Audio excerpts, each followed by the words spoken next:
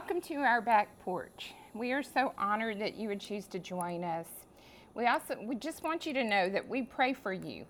We pray that for some of you, you might find a new freedom that you haven't sensed before. And we pray that through the Holy Spirit that you might be touched by the words, the message that God has given us for each of these sessions. So we thank you for joining us, and we pray that this will be a blessing to you today. So today we're looking at what it means to have union with God. And this is a union of intimacy where we truly come to know Him, to sense His Holy Spirit, and to learn to hear His voice. So intimacy is vital because if you remember a couple sessions ago, we talked about how we are partners with God to complete His mission and His purposes on this earth. But in order to do that, to partner with Him, we have to have union with Him. And so we partner with God through pushing back the darkness and advancing His kingdom here and now and working together with Him in union.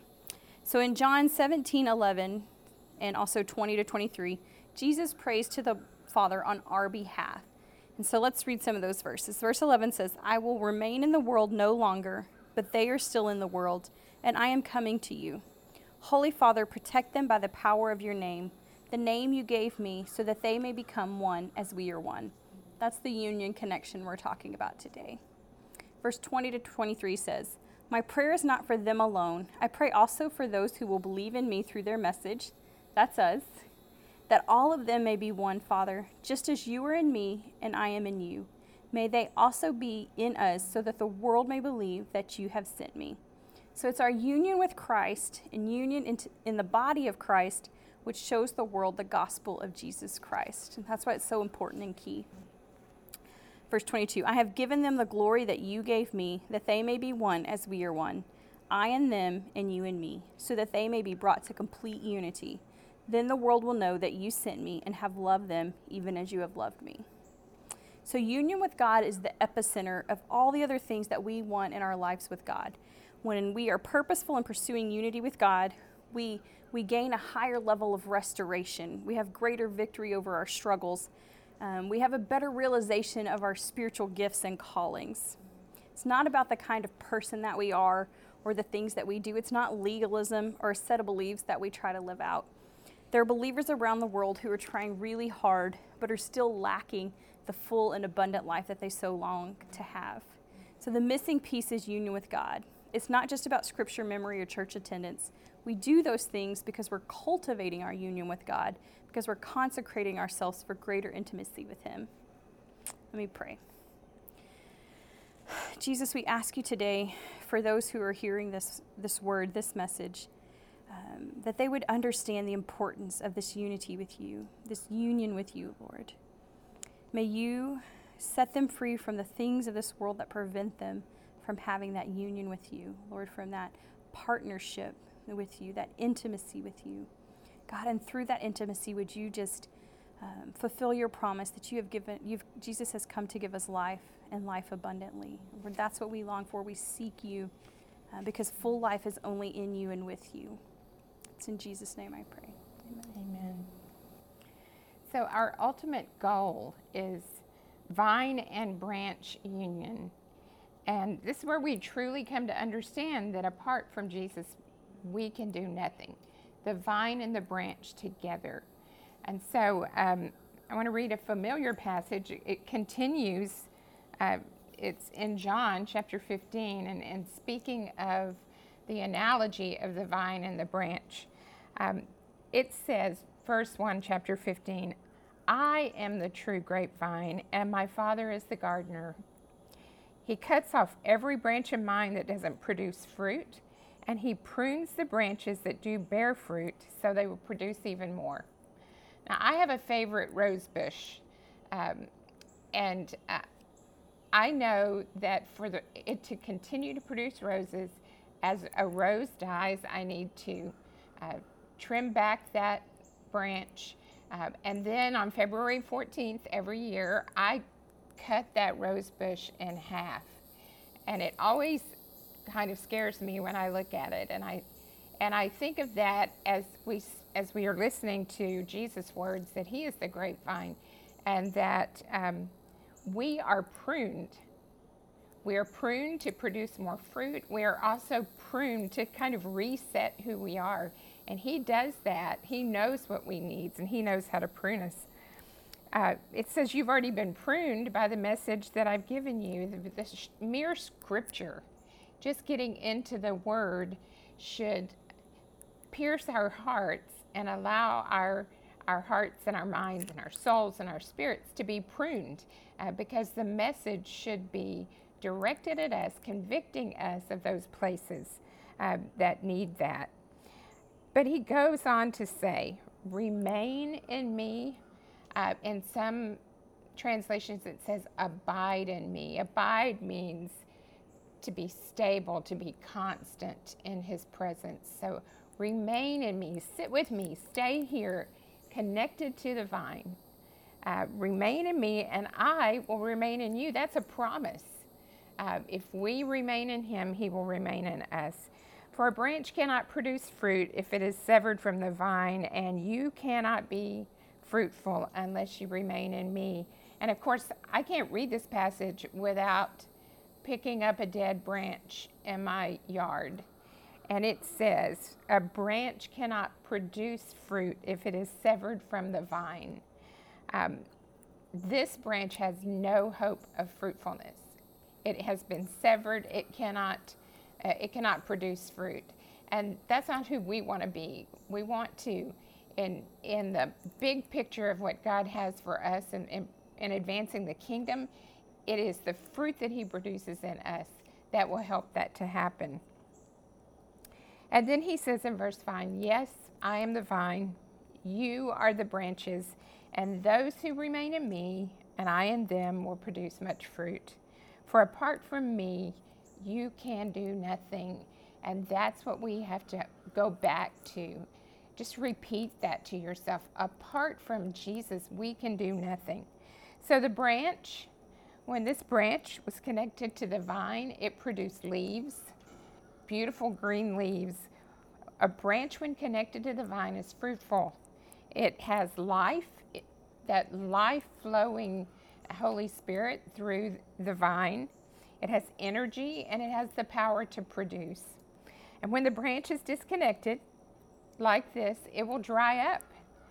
So the essential nature of our Christian experience for Christ followers is to find that our lives, our very existence, is in developing a deeper union with Jesus and with God, our Father.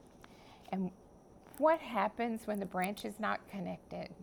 When we lose connection, we have no flow of power. We have little or no communication with the Lord, and there's no fruit in our life. And I taught a children's musical one year on the fruit of the Spirit, and we talked about doing a fruit check. And that's very much what this is talking about. We need to assess ourselves as what does our connection look like? So let me pray for that. Father, I love this analogy that you are the vine and we are the branches. And I pray for all of us, Father, that we would do the things that a gardener would do to cultivate health, to cultivate fruit, flowering, to prune as needed, to receive that pruning. I pray that for us, Father, that we will be branches fully connected to the vine with a free flow of the Holy Spirit and the fruit of the Spirit that you so desire for us to be evident to the world so that we can spread the gospel. And I pray these things in your powerful name, the name of Jesus. Amen. The good news today is that you're not without hope. If you find after your fruit check that you're not as in union with God as you want to be, you can restore your union with God. And that's kind of what we're going to talk about today, how to do that. So you're not without hope. God is waiting for that. He wants to have union with you. He's just waiting for you to turn and come back to him. So how do we pursue this kind of union with God? Well, Oswald Chambers says, salvation which comes from God means being completely delivered from the self-life and being placed into perfect union with him. It comes to I surrender all. If you know that song, I surrender all to you I freely give. That's where union with God starts. When we make the decision to become a Christ follower, we acknowledge that he makes us a new creation. The scripture says our old nature is crucified with Christ. It is dead, and he gives us a new nature, one that is powered by the Holy Spirit living in us and comes through connection and union with Christ. So let's look at Romans 6, verses 7 and 8. It says, "For when we died with Christ, we were set free from the power of sin. And since we died with Christ, we know we also will live with him." And Galatians 2:20 also says, "My old self has been crucified with Christ. It is no longer I who live, but Christ lives in me. So I live in this earthly body by trusting in the Son of God who loved me and gave himself for me." So the practice of cultivating union with God is this: offering everything that we are, spirit, soul, and body, heart, mind, and will, to grow in deeper union and intimacy with God. Each day surrendering ourselves to him. Sometimes throughout the day, you have to resurrender yourself to him, moment by moment. And then out of that will flow everything we hope for: freedom from strongholds, power to bring Christ into our situations, clarity and guidance for our mission, integrity, holiness. All of these are fruit, as Cindy was talking about, fruit of a life that is increasingly connected with God, a solid connection of vine and branch. So what gets in the way of our union with God? What disrupts our union with God? The scripture shows us three things. The first is the world. We're not talking about nature or the beauty of the world. We're talking about the world that the fallen man has created since Adam and Eve first sinned. And it's a world that has an energy to it, a pace, a value system, a culture that all go against our souls. These things in the world are set against our souls. The world's primary assault on our souls and our union with God are generally in two places. It's pace, and then it's barrage of content. So it's so easy to get caught up in trying to run at the world's pace. If you want to be successful in life, if you want to have that competitive edge, you have to, right? You have to run at the world's pace. You have to be involved in soccer and music lessons and church programs and constant emails and texts all day long, checking it all day long. But this is all done at such an insane pace that it's really hard on our souls. And then if you consider the content that we're exposed to and the amount of content that we're exposed to on a daily basis, some of the most highly performed activities in our lives, in our daily lives, are watching YouTube and podcasts, the news and social media. Our souls just can't keep up with all of that. You know, we just become so rattled by all these things that we're exposed to. So much of our time is exposed to that we're no longer rooted. So if we want to fight the impact of the world on our souls, we must detach ourselves from the ways of the world. And we have to be willing to pay the price. And that's hard. But union with God is worth the price. So if we look at Romans 12:2, it says, "Don't copy the behavior and customs of this world, but let God transform you into a new person by changing the way you think. Then you will learn to know God's will for you, which is good and pleasing and perfect." So don't be like the world. Don't run at the world's pace. Don't get so encumbered by the world's content. Wendell Berry says, "To be sane in a mad time is hard on the brain, but worse on the heart." We definitely are living in a mad time, and so much more important even now for us to cultivate that union. The second thing we find that gets in the way of our union, of that vine and branch union, is the flesh. And I'm not talking about the body. Our body, the scripture says, is the temple of the Holy Spirit, and we should regard it as that. But that's another lesson for another day. The body in itself is not evil, but we're speaking of the flesh, and we're speaking of the self-life. Tanya referred to in Oswald Chambers' quote, so we must be delivered from the self-life. It is the sin nature part of us. It's the part that we inherited from Adam and Eve, the original sin. We are born with that. We have a sin nature. And it is the inclination to simply do life in opposition to God, apart from God. And even those of us who are Christ followers and who our desire is to walk with Him and meet with Him every day and hear His voice and be in union, There's still that part of us that wants to do life on our own. So when we think of the flesh, sometimes we think of sin categories, which could be addictions or a sexual sin. It could be anger. It could be bitterness. So many things that we've talked about the last few weeks. And we've talked about those in terms of making agreements and the enemy building strongholds. But today, that's not what we are talking about. Today, we are talking about beneath all of that is the more common expression of the flesh. It is our assumed independence of God. It's a mentality. Sometimes we grasp that and we just go with it. But it's an assumed independence of God. And as a Christ follower, we may feel like we are cultivating union, but then we hit these seasons. And those seasons where for a while we shoot up some prayers every day, and then we move into a season where we don't pray for weeks. And then there are just times when we don't even check in with God. We have begun that. We are living now in a natural, ingrained insistence to do life on our own terms. And so our flesh doesn't want to be interfered with. Our pastor preached a week or so ago. He's in a sermon called Matters of the Heart. And he said in that sermon, we simply just don't want to be told what to do. And so that is our resistance. The standard operating system of our flesh is learned independence. We train our kids to be independent. We talk about being strong. So it's an assumption of the flesh. And anytime then that God intrudes into our lives, the first thing he encounters is our stubborn resistance to do life with him. We want to do life on our own terms. So let me pray for us. Father, we just ask you to forgive us for all of those times that we move into that place of assumed independence. It's those times where we just decide we feel capable, we feel self-sufficient, and we don't even stop to ask. We don't stop to ask for help. We don't stop to ask for guidance because we have moved into a place of living life on our own terms.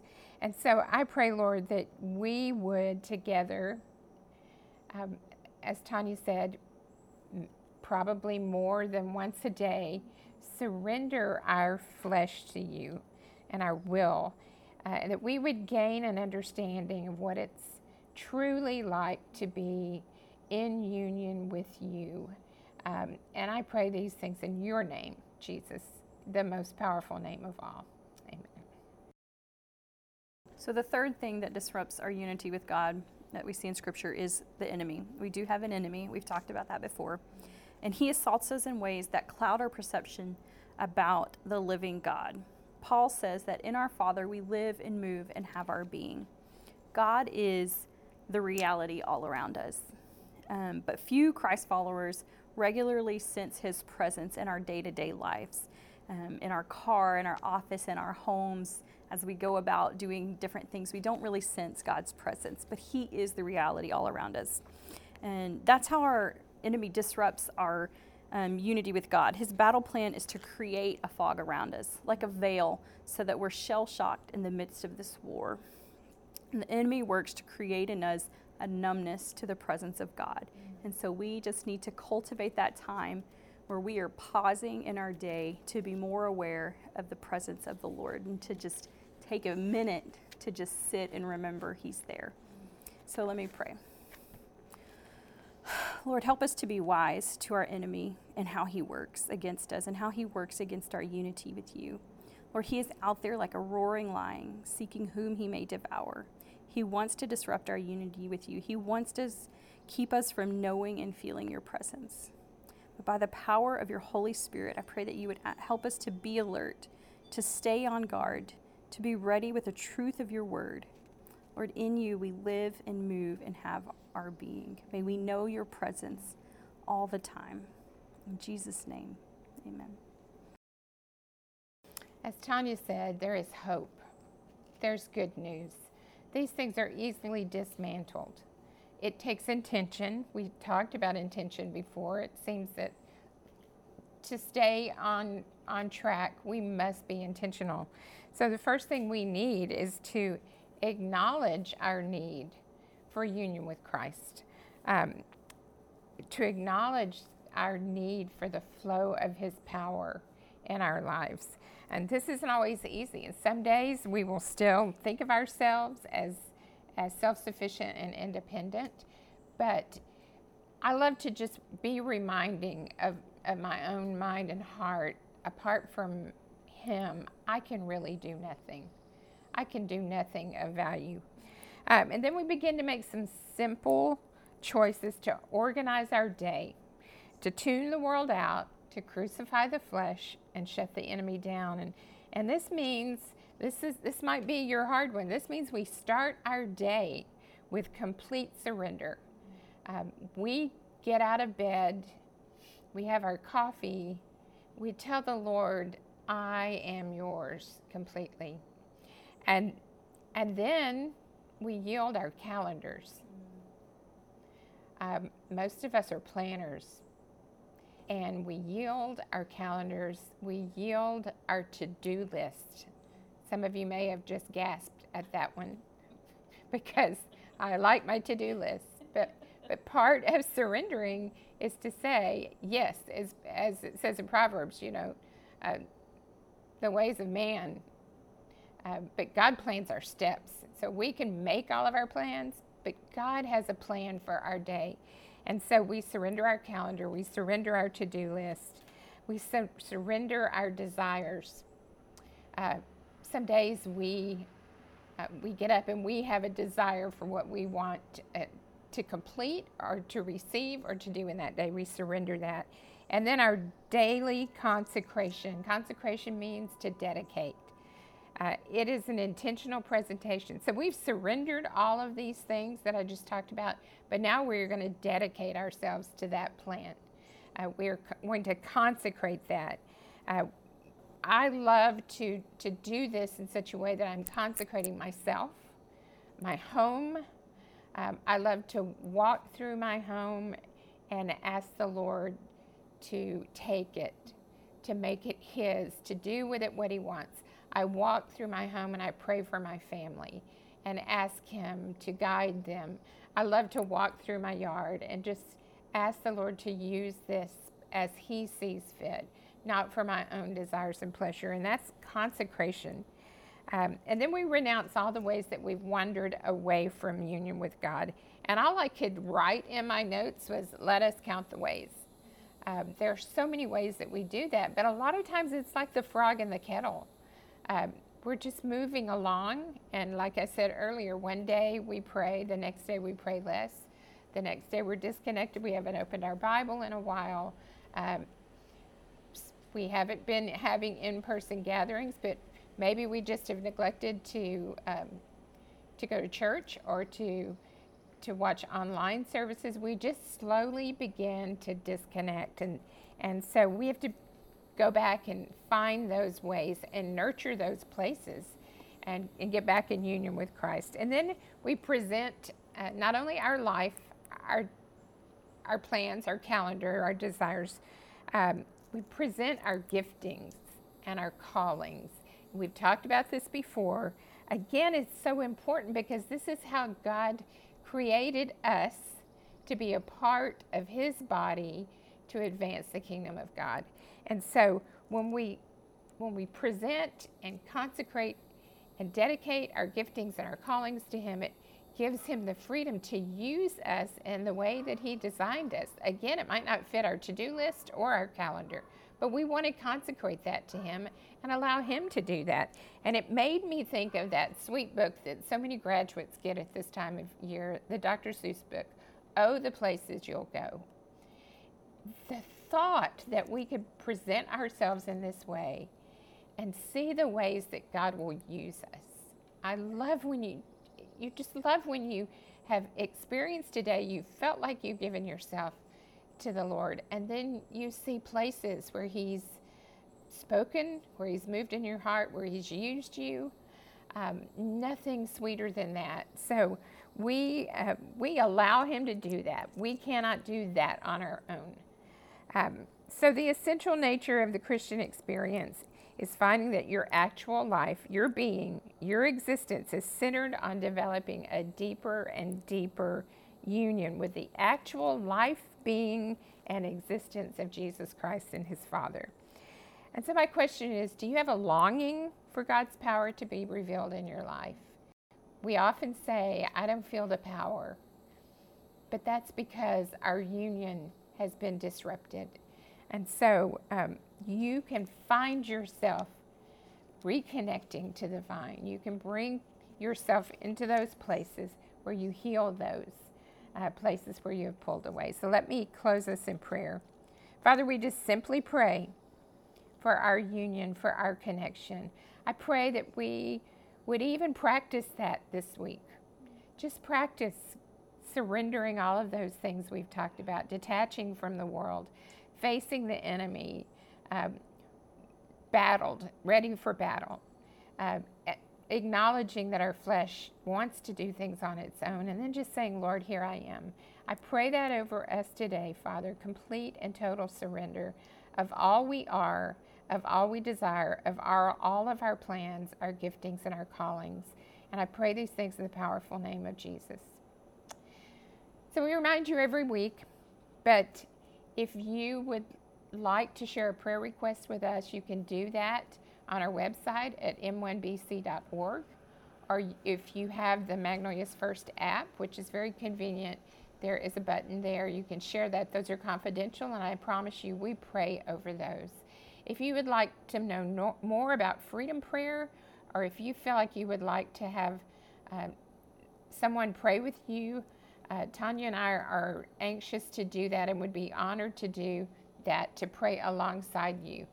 You can email us at freedomprayer@magnoliasfirst.org. Thank you for being with us today, and we pray you have a blessed week.